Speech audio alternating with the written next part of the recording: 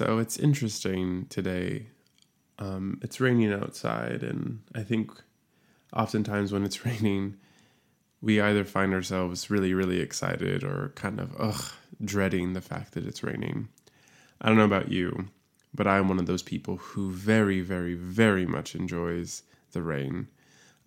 Especially living in Southern California, the rain is a novelty, I guess you can say. It's not something we have all the time. But nonetheless, it's definitely something that I enjoy, that I love. And with that, it just kind of forces you to stay a little bit more inside since there's not a ton you can do outside. I would say that the city here is designed to do more things outdoors than it is indoors. However, with that, it gives, one time to think and to process and to navigate life. So here we are. Wherever you are today, wherever you find yourself, just want to remind you that you are loved, that you are seen, and that you are heard.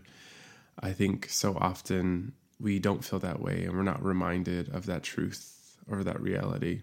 So just want to let you know. I hope that brings awareness that you're not alone, but also comfort that you're not alone. It was interesting. So this past week, I had a few different interesting conversations with a few friends. One in particular, we were talking about relationships, and we're talking about just the complexities of dating, and when people break up, and why it hurts when they break up, and just all the different things that come with being in a relationship, whether it's a new relationship or it's an old relationship or one that has ended. And we were kind of just discussing some of the, just the ups and downs. And, I was asked my opinion and what I thought. And so I was sharing a couple different things, which eventually led to, the biggest kind of, statement that left that conversation was that, sex doesn't require intimacy. It doesn't require love. In order to have sex with someone, you don't even have to know their name. They don't have to know yours. You can be as anonymous or as, vulnerable with who you are as you choose to be, but it's not a requirement. And with that, I think societally, or just in the world in which I can view and experience, it seems that sex is viewed as an intimate thing. However, intimacy isn't required in order to experience it, especially if it's just with the stranger, but I would even argue maybe even with your significant other, right? Because it's a physical act, right? That sure, there's emotions that are required to participate, and thought processes and all those things, attraction and all that stuff. But I think so many times, because it's such a physical act, we can tune out the emotions, the spiritual side to it, and we can just physically exist and not think. How many of us, if we work out or do anything active, how easy is it for us to not really pay attention to what our body is doing? Our brain can be 1,000 miles away and our body is here doing something, and there's no connection. So I think if we can do that, whether it's walking on the treadmill, running down a trail, or lifting weights, same would happen when you are in a sexual experience with someone. And I think that's unfortunate. I think it's unfortunate that as human beings, we have become so detached from who we are and our emotions and our ability to connect with other people because there's risk. For me to let you in is for me to trust and to let down my walls, right? I have to trust that I make good choices to let people in, and I need to also trust that you won't hurt me. Or I think even deeper so, trust that if you do, cause an action that is hurtful, that I still have the power to decide how and which it affects me. And I think when we enter these relationships, especially those founded on sex, when sex is the foundation of how it began, I think it gives us a false sense of value to the relationship. And as it progresses forward, months, weeks, years, I think you find yourself lost because you're trying to build intimacy later. And I think intimacy should be the foundation of a relationship. And I'm not saying that you meet someone and go on a date and divulge every deep, dark secret or any of that. But I think it's less of a verbal action. I think it's more of an internal one. It's an unspoken decision to be intimate, to be vulnerable, to let your guard down, right? To drop those walls and say, here I am. I will allow you to see me. And I don't think we know how to. I think it's not celebrated. It's not taught. It's not encouraged. And I'm speaking in a general sense and from the lives of those around me and the people that I get to listen to and hear. And I don't know. I don't know where you find yourself or even what you think about that. And, whether you engage in a lot of sexual activity outside of a relationship or have been in relationships where sex was just kind of how it happened, or simply it's just casual sex with just strangers and random people you met on an app. And wherever that is, I would urge you to pause and reflect. Where in your life, if have you experienced sex? Have you seen, or can you recount that no intimacy was involved? No love was involved. You did it, you performed, it happened, and you moved on. And I think that's, like I've said, I think it's tragic. It's painful. It's sad. And I think the solution, if there is one, is simply knowing who you are. Knowing what you're willing to give of yourself to somebody else. And also what you're willing to receive. Further in that conversation, my friend had posed a question, or had stated the fact that relationships are work because they require compromise and sacrifice. And then proceeded to ask me, do you find yourself being willing to sacrifice in order to be in a relationship? And I had casually responded and was like, well, yeah, I have family, I have friends. I sacrifice for them. I compromise for them. I say yes to them when they need things, or I put down my pride. All the different things that we do for the other relationships in our life. And then I had to pause because then it dawned on me as I was like, well, I guess in the general notion of what it means to compromise or sacrifice for a relationship, especially that is more intimate, right? More of it as a partner. I think it requires more simply than saying, oh, you can sleep on that side of the bed, or, oh, that's fine, I'll let you, finish the last piece of pizza. It's, at least for me, it quickly dawned on me that maybe I'm not willing to sacrifice. And the part I'm not willing to sacrifice, or maybe I'm afraid to, and maybe you are too, is to sacrifice your fears and insecurities and allow someone to love you. Because maybe that's it. Maybe that's where we find ourselves in these places of feeling alone and disconnected. It's not so much that someone else's love, and maybe at times it is, but not that it isn't good enough.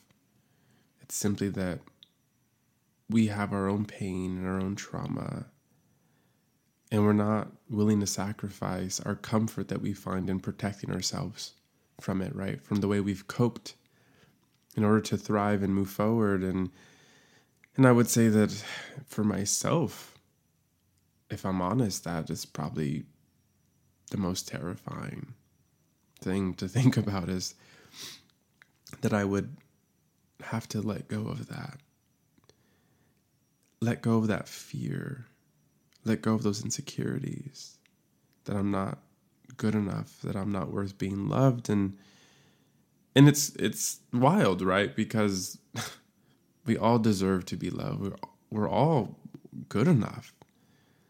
And yet we can be met face to face with someone and they can show us and they can tell us that they love us, show us that we're good enough. And yet we refuse it, we push it away, and simply because we're not willing to sacrifice ourselves, and not necessarily our current self, but our old self. Because the traumas and the pains are of the past. Sure, they have ripple effects, but they no longer currently exist, and sometimes we hold on to them and we preserve them as if they're here now. I guess in some ways it's like a taxidermy, animal, or it's the physical part of it exists, right? The feathers or the fur, the bone structure is there, and then it's preserved with the different ways in which a taxidermist does it. But the life isn't there anymore. Sure, the shell of that creature, that animal exists, but the heart, the soul, the beating within their body no longer exists. I think that's what we do with our pains and our traumas.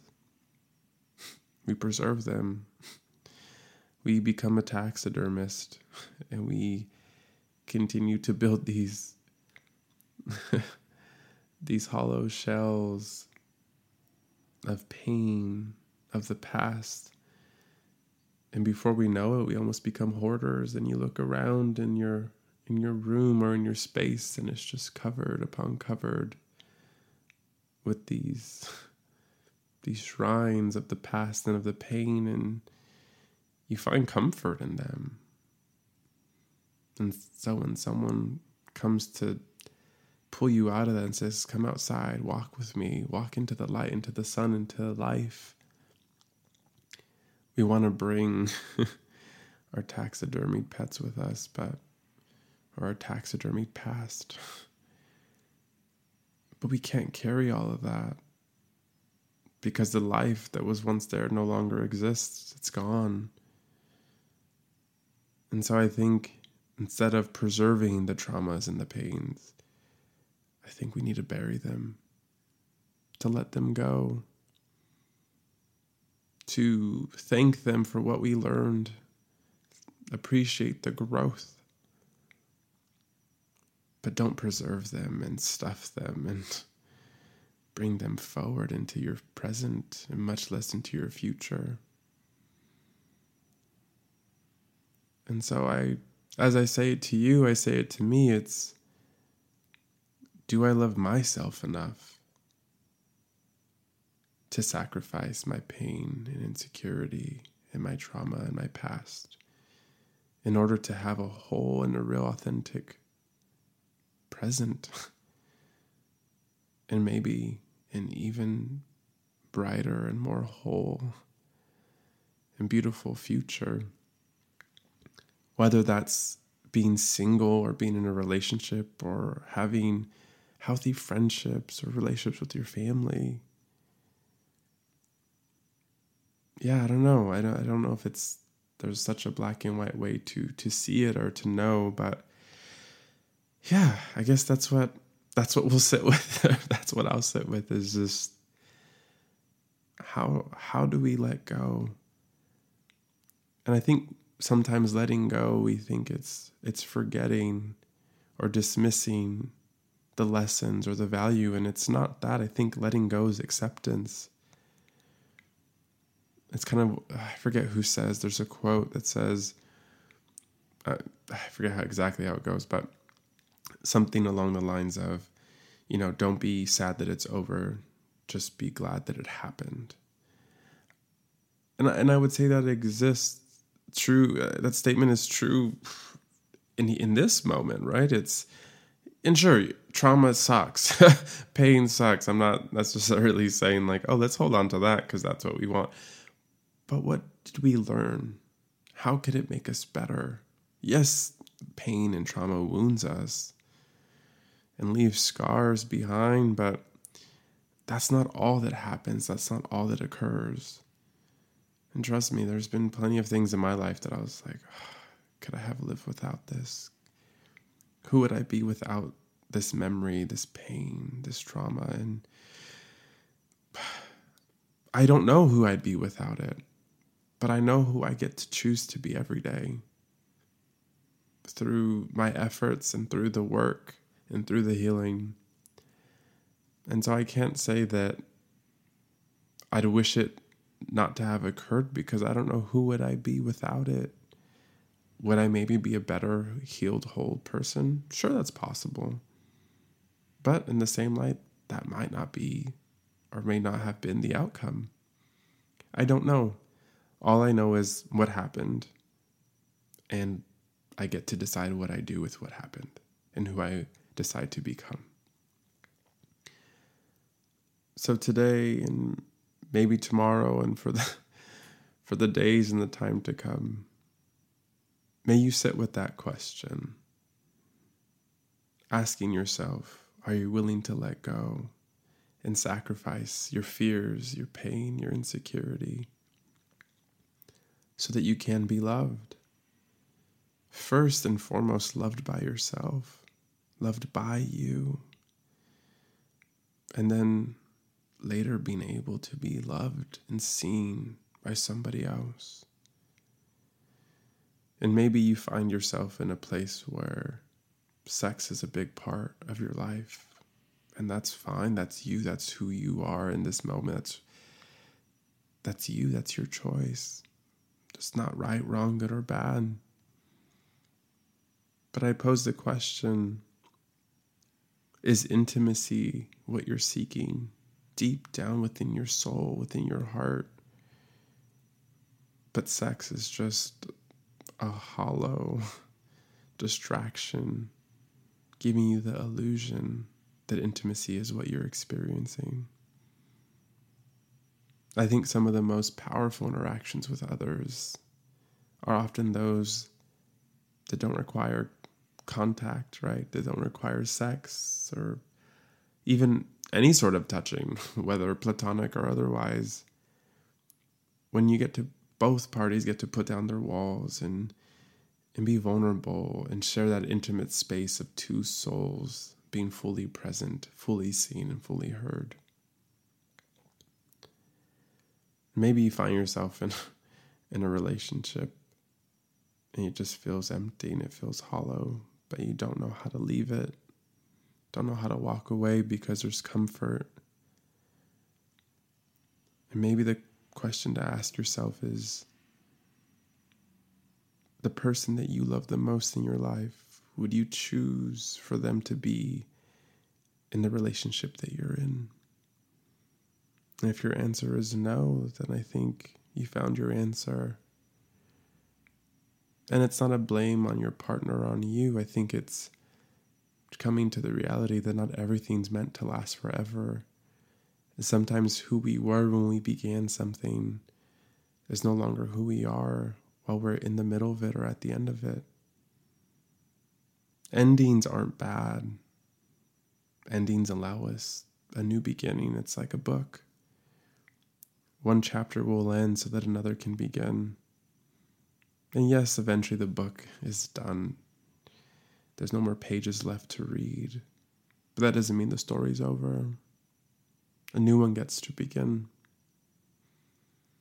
So I'll leave you with that.